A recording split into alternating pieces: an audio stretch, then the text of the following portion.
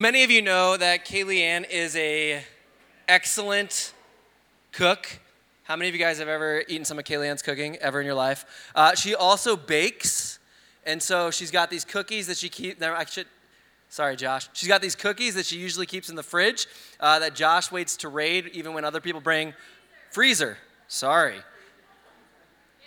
What you don't know, golly, is gonna be interactive. I take it. I just say some wrong stuff up front. That way you guys start talking back. And so I hope you're that loud when I hit the gospel, man. She also makes cinnamon rolls. So I don't know if you've ever had one of Kaylee Ann's cinnamon rolls. They're actually far more elusive.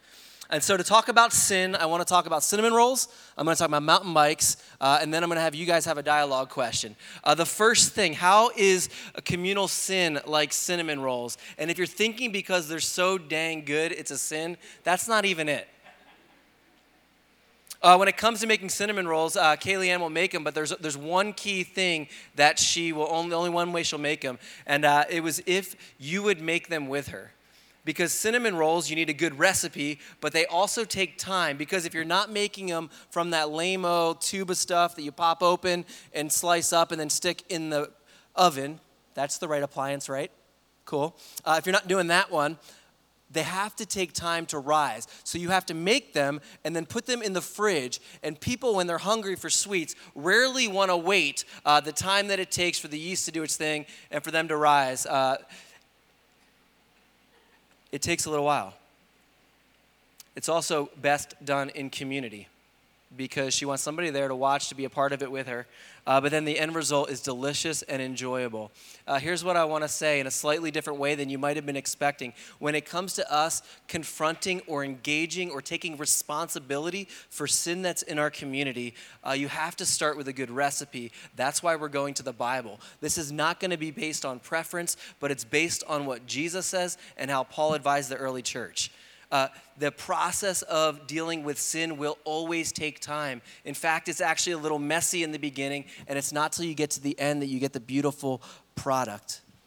It's also like cinnamon rolls, best handled in community.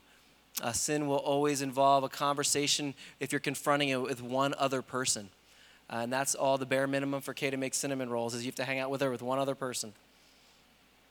And the end result, hear this, of us confronting or processing sin together should be a beautiful picture of restoration and the gospel working itself out.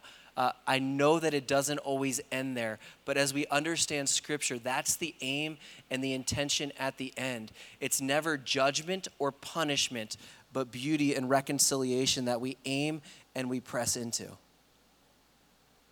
For those of you like, I'm not bakers and now I'm hungry, let me just tell you real quick how this process of dealing with sin is also like mountain biking.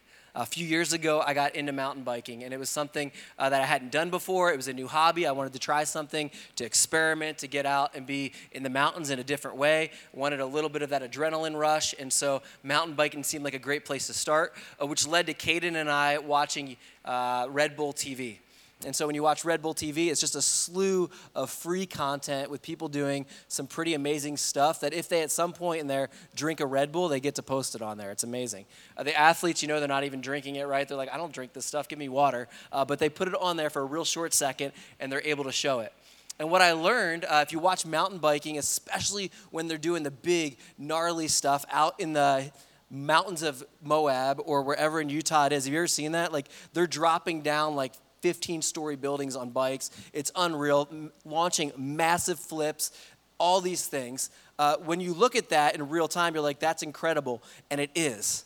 But when you watch it on Red Bull TV, you get to notice something before that.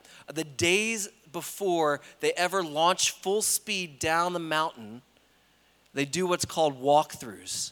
They're off their bikes, they're stuck somewhere else, and they walk along the path every single step of the way to know what's coming up. So that way, when they hit it at full speed, they know what to expect next. And so for us, as we look at processing sin in community, here's what I want to say. This is like Jesus getting us off our bike. We're not coming to the close of this teaching, and it's like, so here's how we're going to deal with Kevin's sin. There's not like a spoiler alert or an aha thing at the end, but this is us getting off the bike together and doing a walkthrough of the course of what it looks like for us to deal with sin in community. Because hear this, as people who are sharing life and sharing mission together, we will absolutely come to moments where we see sin in someone else's life. I hope that doesn't shock you. We're sinners and we're in community, and somebody will see sin in our lives. So what do? How do we respond? And so at half speed, we're going to walk through this, because when you're going through normal everyday life, it's going to come at you full speed, and we have a better shot at messing it up less if we've already walked through it together or have some idea of where we're going. I've been in dozens and dozens and dozens of communities where people have no idea where to even turn in their Bible when it comes to how do we process sin together, and so they often just ignore it. And every time, the effects of that are devastating, because sin runs relational lines, and so relationships are devastated. So that's what we're going to talk about today. As we get there, we're going to do a 60-second feelings check-in at your table. Some of you are like, yo, that's lame. Then be the last one to talk, and we'll be over in time. If you're like, yeah, I'd like to participate in this, you're welcome to. Here's what I want you to do. These aren't the only feelings you can feel. But as I say, we're going to talk about sin in community. People have different emotions that raise, because all of us have been hurt in community, if you've been in any amount of time. Some of us might have tried to process sin in community and had it go out terribly. Others of us might be really glad because we're like, amen, finally somebody's going to talk about this. We can have different emotions as we come to this. Some of them might be like, I don't even care. You can be indifferent, and that's how you feel, and that's okay. Some of you can say you feel hungry because I talked about cinnamon rolls. Whatever it is, give you 60 seconds around your table just to say, how are you feeling, and give it a word. You don't have to give it a long explanation or any explanation at all. That's the fun part of this. You pick a word, but it helps you to locate yourself, and so you can show up to the conversation that we're about to have. So, I love starting the conversation with that question. That was like super helpful. We had in our group everything from like curious, maybe like a anxiousness with a little bit of tinge of excitement in it, to embarrassed, to defensive, to like all of the different emotions that are going on. And anytime we do talk about the places that we are falling, none of us want to be liked and loved and find a sense of belonging. None of us want to, Tim Keller says this. He says, everybody's greatest desire is to be fully known and fully loved, which means that everybody's greatest fear is that if we're really known, we won't be loved. And I think one of the things that's beautiful that Jesus models differently is the lie of that second thing, because Jesus creates a fully known community where we can be fully known and fully loved.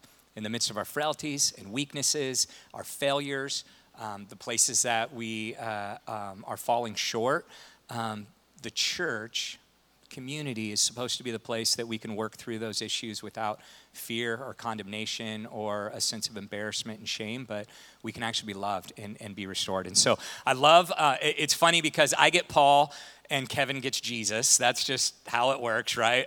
He gets the truer, better apostle, the truer, better prophet and king to talk about it. But Paul had some pretty good things to say about sin in the camp. And here's what's funny is oftentimes when we think about the apostle Paul, we think about like the stoic missionary, right? The one who just stands up and calls out sin and calls people to repentance, and he's like this stoic dude. But when you actually read how he talks, you meet someone who is loving, kind, gentle, humble, patient, understands his own weakness and failures as he's addressing the community's weakness and failures. And it's absolutely really beautiful. And so we're going to look at that. So you can open up your Bibles to Galatians 6. We're going to be in verses 1 through 4. Or if you want a secret, that sheet on your table, if you flip it over, one side's Galatians 6 and one side's Matthew 18. So you can just look at that. And so we're gonna read through this together. And as we read this, I want us to remember that we're still talking about God's new humanity. So everything we've been talking about over the last weeks is still about what does it mean to be God's new humanity in the earth? What does it look like to be a devoted, loving, generous, visible community, right? That shows the world what God is like and what God's kingdom could be like as we participate in Christ together. And so it's this beautiful thing. And it's an invitation that we actually get to partner with King Jesus to put things right back in order. Right? And put things right in the world through the building up of the body of Christ, of the community that's there. And so let's read this and hear that. Hear that invitation to be God's new community together. And here's what the Apostle Paul says when he's talking about dealing with sin in the community. He says, brothers and sisters, if someone is caught in a sin, you who live by the Spirit should restore that person gently. But watch yourself, or you also may be tempted. Carry each other's burdens. And in this way, in this carrying of one another's burdens, you're actually fulfilling the law of Christ. And if anyone thinks they are something when they're dealing with someone else's sin, they are not. They deceive themselves. But each one should test their own actions. Then they can take pride in themselves alone without having to compare themselves to anyone else. For each one should carry their own load. So Paul kicks off this beautiful instruction on one is just a call to be a community that actually cares about one another. That actually is for one another's flourishing and good, that actually recognizes that we are all freed in Christ from the guilt of sin and the condemnation of sin, but all of us are on a journey to being released from the grip of sin in our lives. All of us are in the same place coming into a relationship with Jesus. We are trapped in sinful thinking and sinful behaviors and need freedom from those things, all of us. He levels the playing field. And here's how I love how he starts this off. He starts with this term, brothers and sisters. It's this tender, familial language, right? He's not like, hey, you sinners, or hey, church, you need to be stoic and like go after sin like this. He's like, look, brothers and sisters, first of all, he's talking about addressing followers of Jesus, people who have been baptized into Christ, those who are committed to live out their baptismal identity in community, right? He's not talking about people out on the world. He's not talking about addressing the sin of everybody and their mother like around you, like people at work and coworkers. He's talking about this new family of committed believers who view each other not just as strangers, but as brothers and sisters. We're talking about family, and there's a deep sense of connectedness. There's a deep sense of responsibility. Like, have you ever, how many people in here have a sibling, like grew up with a sibling, have a brother or sister? That's a unique relationship, isn't it? It's like you can pester one another, but the moment someone outside of your family pesters them, it's like you'll stick up for them and guard them. You got their back. Like it's this unique relationship that we actually get to have when we enter into the community of God, where we have each other's back. We're siblings. We're these spiritual siblings that have this deep, connected relationship and commitment to one another.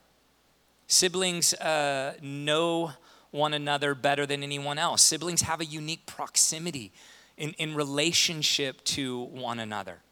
Siblings get the good and the bad and the ugly, right? Your sibling knows the best and the worst parts of you. Your sin spills out when you live in proximity with one another, like Kevin already said. Like it's just when we live in this new family with one another, our sin inevitably rubs up against one another. It inevitably spills out on one another. And Paul is reminding us that when we look at one another, we're not looking at a stranger or an enemy or a combatant, but we're looking at family. Brothers and sisters in Christ, those whom we deeply care about. And really, that's where we need to start when we talk about sin.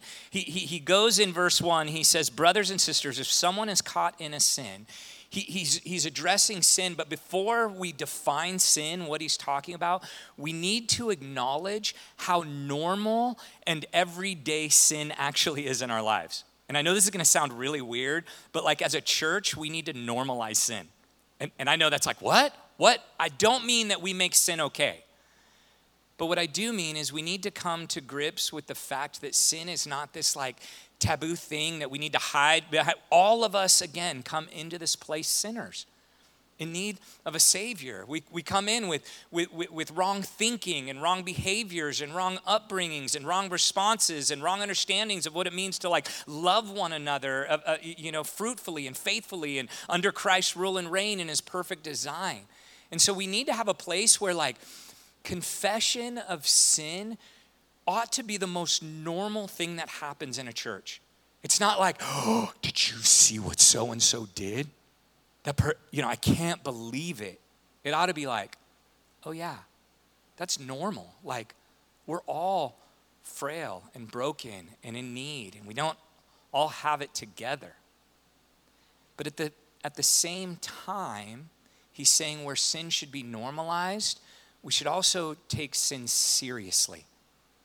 When someone is in sin, we take it seriously. And there's a reason for that, right? Because sin deteriorates, right? Sin takes away, it robs, it steals. It's a type of death that moves into our lives and robs us from actually experiencing the life that King Jesus wants us all to have, a life of flourishing. John 10:10 says abundant life. And he also says, I've come, it is for freedom that I've come to set you free, so that we would have this freedom so we can experience life the way it was meant to be. There's this beautiful picture. And so we need to, before we define sin, we need to acknowledge how normal it is, how everybody is on a journey being freed from the grip of sin in our hearts, how this is the act of the story. If you're a Missio person, this is actually the act of the story that we're in. All of us, when we follow Jesus, are going on this journey of sanctification, where we're slowly being freed from the grip of sin. Day by day, we're encouraging one another and we're helping one another be free. And so an aspect of our discipleship to King Jesus is an ongoing commitment to be freed from the grip of sin in community. That's what discipleship is. That's what we commit to here, is that we actually help people live a life of flourishing and abundance in Christ. Now, in light of that, sin is important. And before I talk about what sin is, I want to talk about what it's not.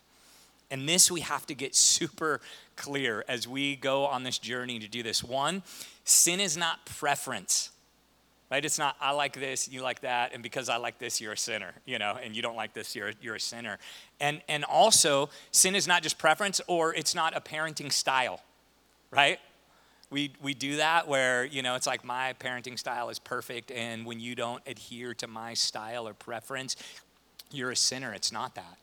Sin is not a theological stance, right? It's not some sort of like you believe this theology and you believe this theology, and so that's sin. Like maybe if it's big, like if you're like, oh yeah, Jesus was really a cricket who came back to life, like, yeah, that's a theology that's probably not in line with it's not in line with the gospel, and we need to address that and talk with that. But having like an eschatological discussion on whether you're pre-mill or post-mill, and that's not sin. That's trying to uncover the mysteries of God together, a lot of which none of us know the fullness of, right? And so we don't posture ourselves to that. Sin is not a political position. Sin is not comparing some area of your life where you're doing really well and someone else is weaker in. That's not sin, right? Doing that is sin, but you can't call someone else sin in that. And finally, sin is not an accident, right? It's not like a mistake or, an accident. It's like the difference between, like, if Moses was at the table and he like knocks milk over in the table, like he didn't sin in that moment. He's just being a kid, right? And if you know him, he's like got a ton of energy and he uses his hand. I think he gets the Italian from his mama, you know what I mean? And so he does that, right? Now, if he stood up and like grabbed the milk and said, Dad, I hate you, and smashed it on the ground, like, yeah, that's a sin issue that we need to deal with in that moment. He's never done that. But that would be a sin issue. But sin is serious. And here in chapter 5, verses 19, just right above the section where Paul addresses sin, he actually talks about what sin is. And he says this: the acts of the flesh are obvious. Now listen to this list: sexual immorality, impurity, and debauchery. So he has this whole category of sexual sin, and believe even in the first century when Paul was doing, sexual sin was rampant. It was all tied up in their worship and religious things, and sexual sin is rampant in our day. I don't think there hasn't ever been a season or an era where sexual sin hasn't been on the top of the list, because it's actually a huge part of our identity. You see why it can get twisted up, because it's a huge part of who we are as creatures in God's image. And so it's here in this thing. But it's not only that.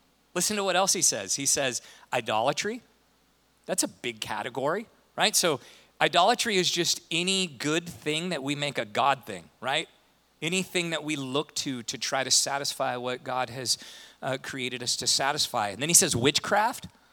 I actually don't know what that means. I didn't spend that much time looking into that. There's all these theories on like what that actually means. I don't think it means enjoying Harry Potter, all right? So don't worry about that. That is not what this is about. I think this has something to do with certain practices that were going on in that time. And then, yeah, if you're like busting out a Ouija board and like, you know, praying light as a feather, stiff as a board, you know, with your friends a weekend, that could be, delving into some things that aren't good and healthy for you. You know, if you're summoning the demonic realm, yeah, that's probably bad. That is sin, what he's talking about. But then he goes on: hatred, discord, jealousy, fits of rage. All right, you road ragers. Selfish ambition.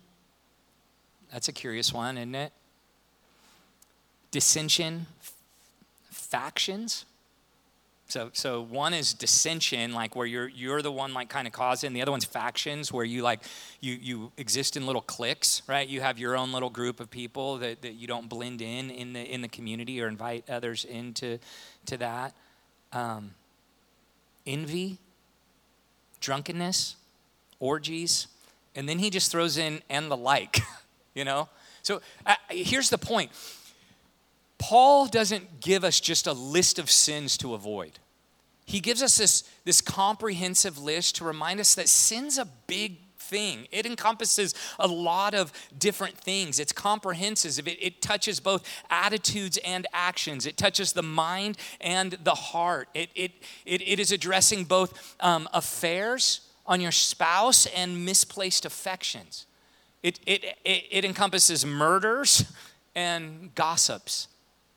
It deals with racism and political elitism.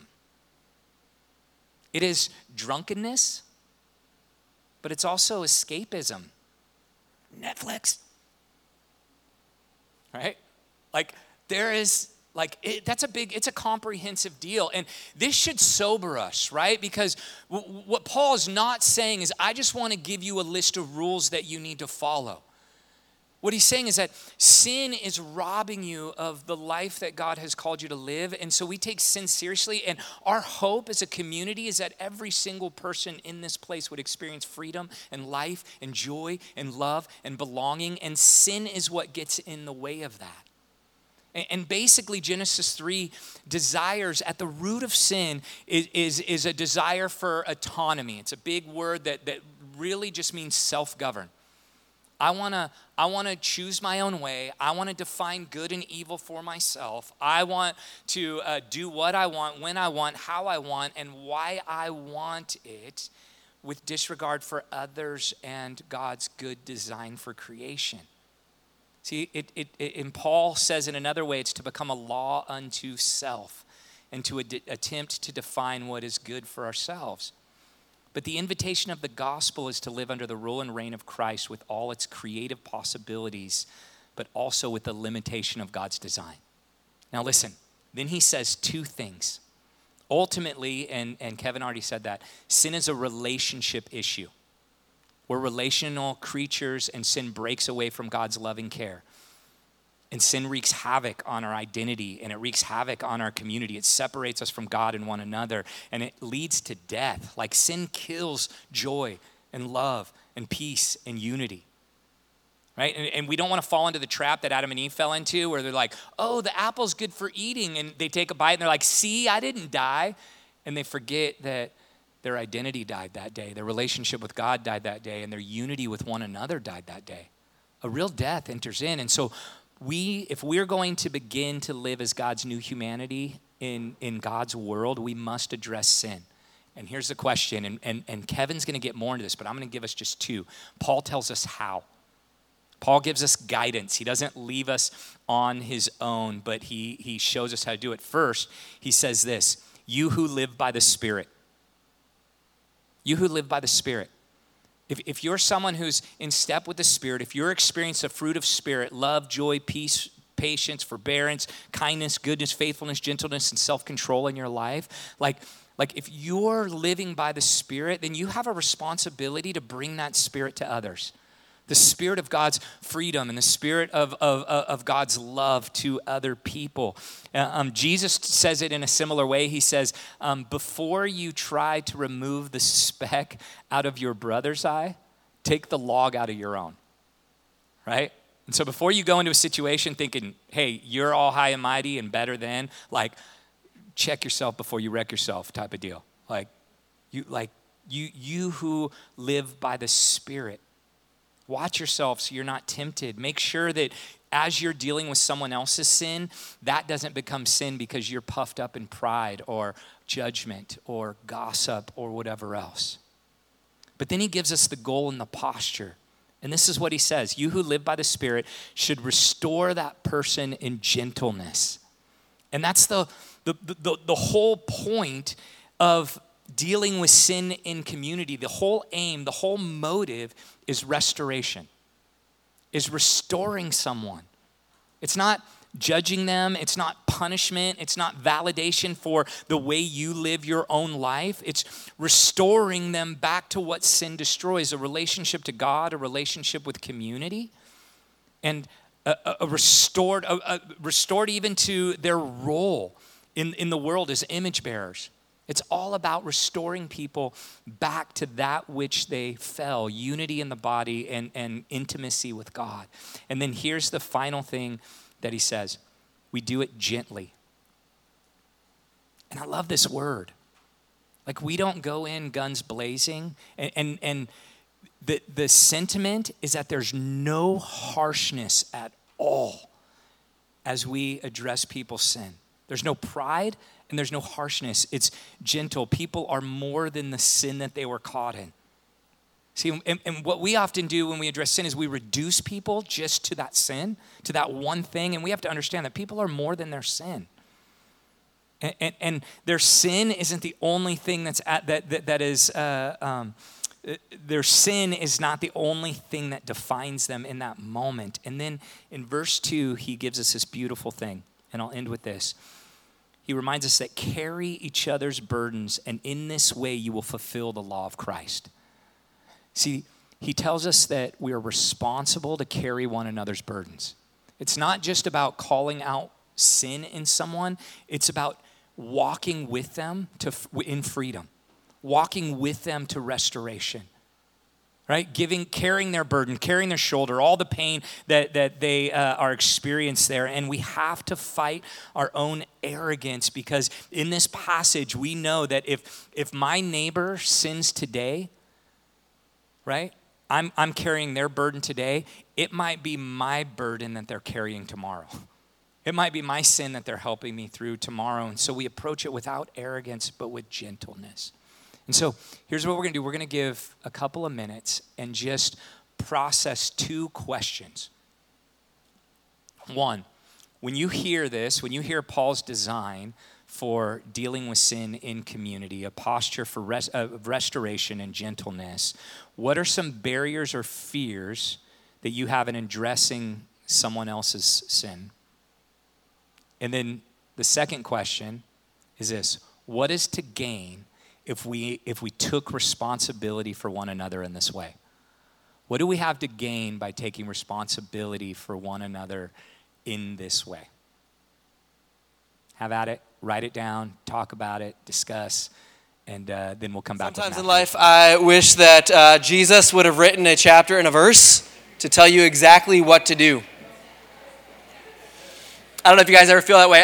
Around some big church thing like baptism, right? Jesus just says baptize people, but he doesn't say how.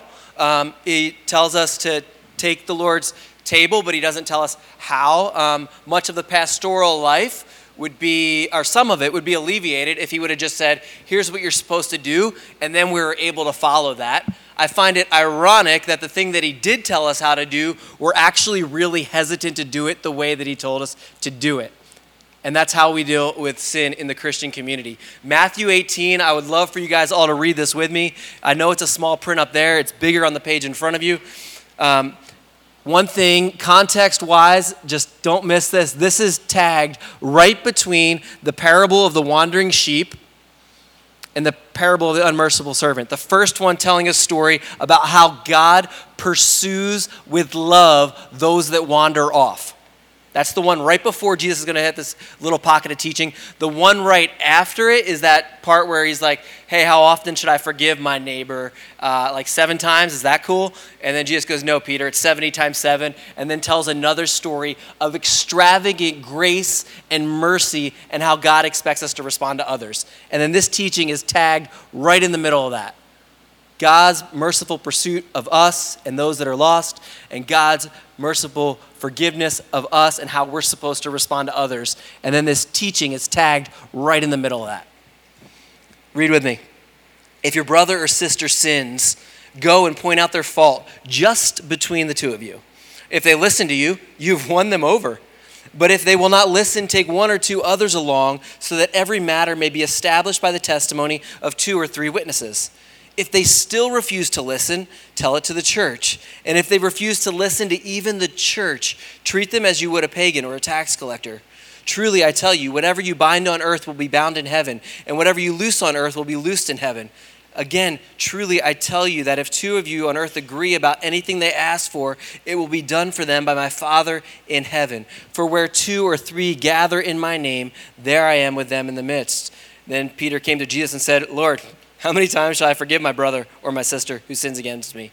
Up to 7 times? He's really generous. Our cancel culture would put it well before that, wouldn't it? Up to 7 times? Jesus answered, there is no cancel culture in the kingdom of God. I tell you, not 7 times, but 77 or 7 times 7 times. A picture of fullness and beauty. And I just want to walk through this for us because it sets a matrix, and with 2 comments at the front end. One, I know some of the people in this room have walked through their own sin with a church and it's gone beautifully, and others of you have had to walk through brokenness with the church and had it gone poorly and restoration hasn't accomplished. That does not mean you didn't do something right. It means that God's kingdom has not come in full yet, and so not everything that's wrong has been reconciled. But 2, don't let your past experiences prevent you from experiencing grace right now. That there is still a pathway forward, and we're still invited to follow after this and keep leaning in, because this is what Jesus calls us into as a path, as a community. And there will be times when we get this more right than others. And so hear this with grace. My 2 words for how are you feeling coming into this, because I asked 1 word and then I gave 2, because that's what pastors do, right? Was 1, excitement, because I'm really excited because I think this kind of training equips you to be the people of God in the church, like the kingdom of God, to be able to be that, not just telling you ought to, but shows us how. But then there was also an intimidation because I know that all of you are sitting at your tables with at least like 20 other people. And I don't mean the friends that are actually at the table. I mean those who have wronged you in your past, the pastor that was an idiot and gave you awful advice, the small group leader who kicked you out because you kept sinning, the other person that you tried to confront that gave you a thumbs up and then left in the group altogether. Like all of us are sitting at the table with all those people plus the 5 other from Missio. So that's a bit intimidating to talk to all y'all today. but I'm really hopeful. So let's read. Verse 15. I encourage you, if you're taking notes, just feel free to circle something. You got a question, draw a squiggly. We can talk more about this later, but here's 10 minutes on it. If your brother or sister sins, again, this is not preferences, limits, or accidents. The heart of God isn't to discipline those preferences, limits, or accidents, but sin. And so this is if there's a sin like David described. Go and point out their fault just between the two of you. If they listen to you, you have won them over. This is really an important part of the process. When you see someone in sin, you see me answer Kayleigh harshly. Then the response is not to go to somebody else and say, yo, did you see that too? Okay, it wasn't just me? All right. Hey, did you see that too? Okay, it wasn't, because we want to do that to validate ourselves. Jesus says, no, when you see that, go to that person directly. Start with the personal. And then at the end result of this, again, is reconciliation. Then you've gained your brother or your sister back. Like you've said, hey, there's an area where you're rebelling against God. There's an area where sin has gotten control of your life and it's destroying you and community. And I don't want that to keep going on. And they look at that and they're like, oh my goodness, you're right. I didn't even see that. We all have blind spots. And they're called blind spots because you can't see them. But others can.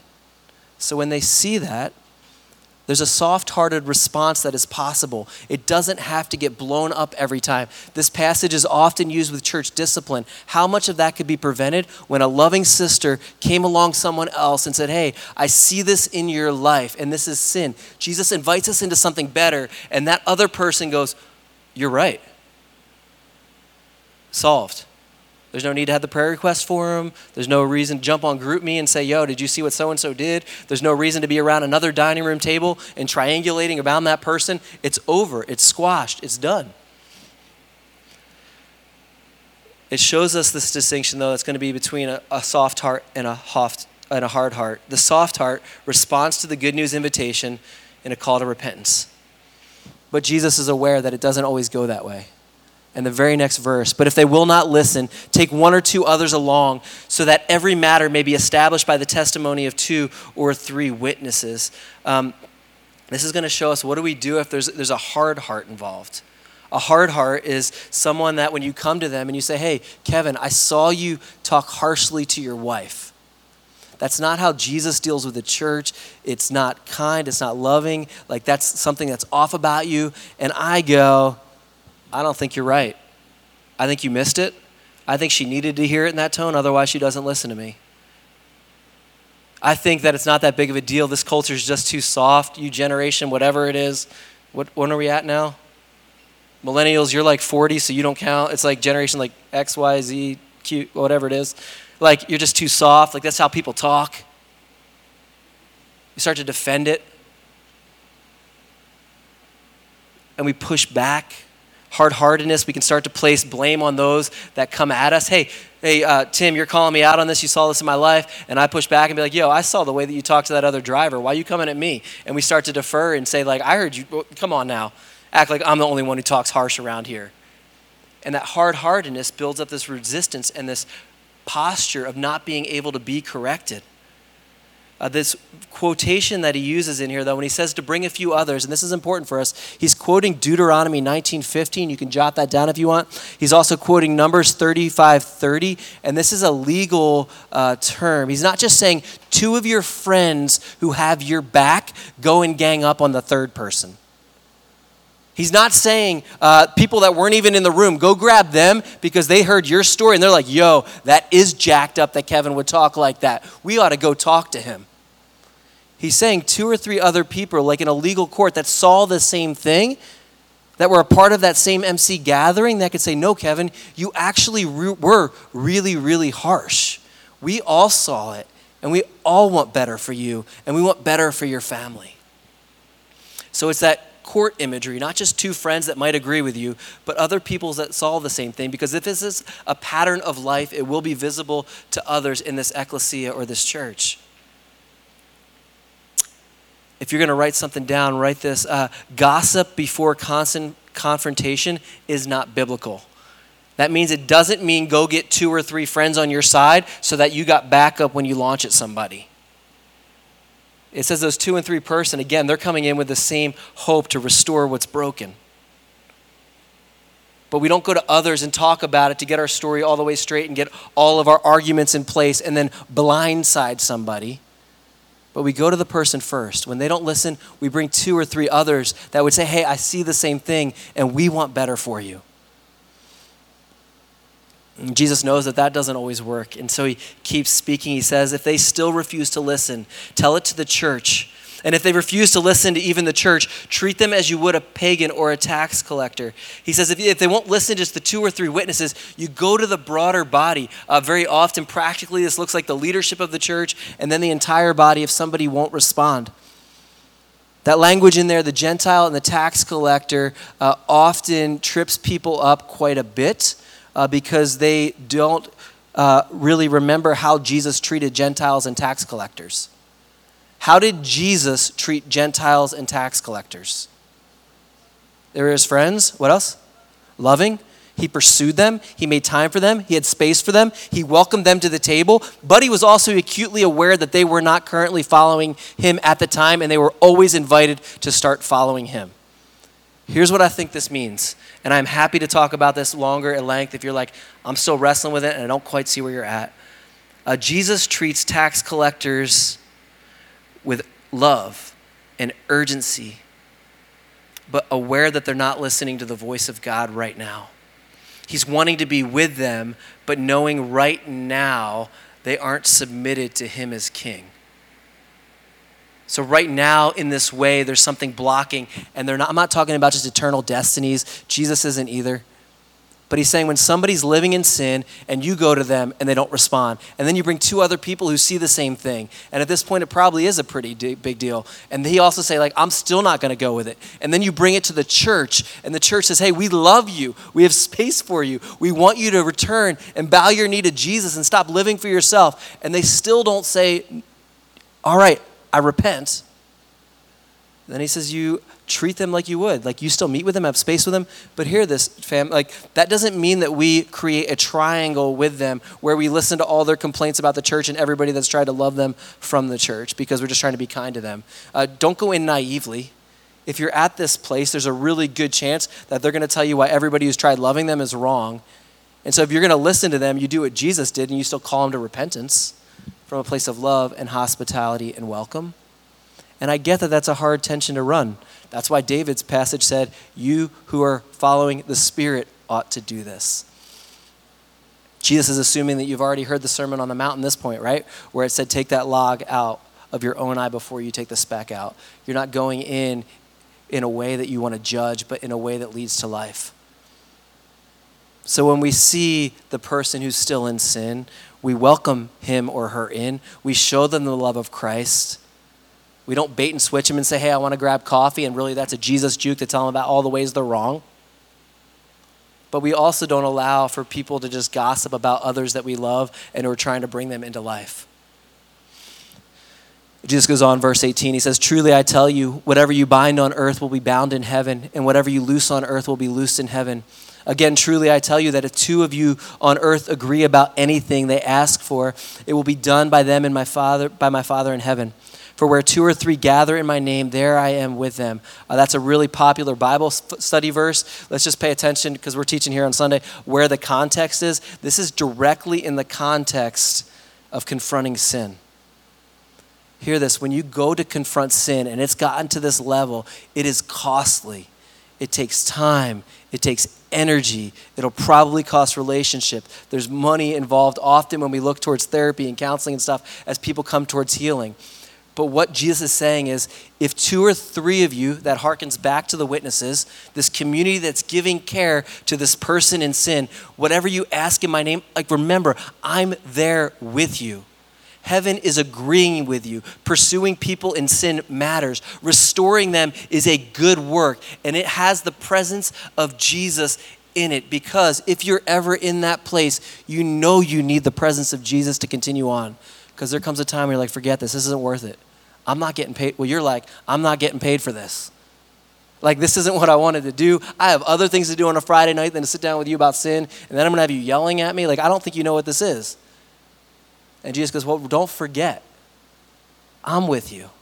And we're sitting at that table. We're at that Starbucks. We're in that living room. We're in that patio. And we're chasing down the lost children of God to bring them back into the family in gentleness and humility.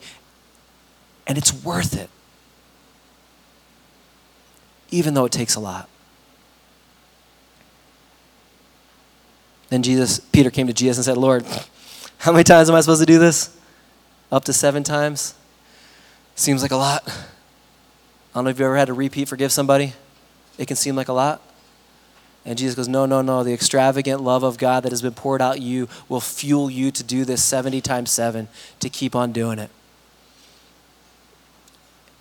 And I want to speak super quickly to 2 misuses of that. First, in cases of criminality, hear this clearly, Missio. If a crime has been committed, we call the police. Sound shocking? We're not hiding people's sin. We can work this process in tandem to the investigation that the police are doing when it comes, and there is denominations now that are getting put on the front page of all newspapers for having hidden this, to say, like, let's not deal with this, let's hide this, let's just move them around, shuffle the deck when they knew crimes were committed. That's not what we're going to do. Across Missio Dei communities, we have made a pledge to one another as leaders. If there is crimes that are committed in our community, we do the work of saying we got to walk through a process now, but it also involves a crime against our neighbor. And so how do we walk with this? I'm not talking jaywalking. I am talking people abusing kids or spouses.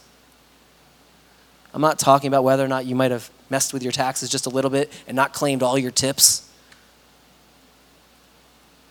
But within that, we will absolutely take that seriously. And I'm not telling you to keep on acting like somebody didn't sin when they are repeatedly breaking the law and abusing somebody else. We absolutely will take that seriously, and that's a crime.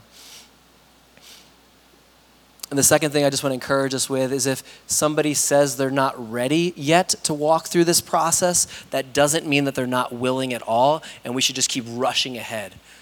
What I wish Jesus gave us in this text was a pace to follow.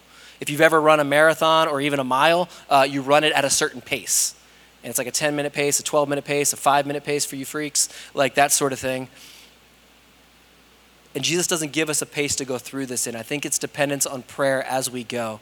But just because somebody says, hey, I'm not ready to go to the next step of this yet, I'm not sure, I need to think more on this, there's going to be some following the Spirit of God, speaking to a community about what that pace looks like.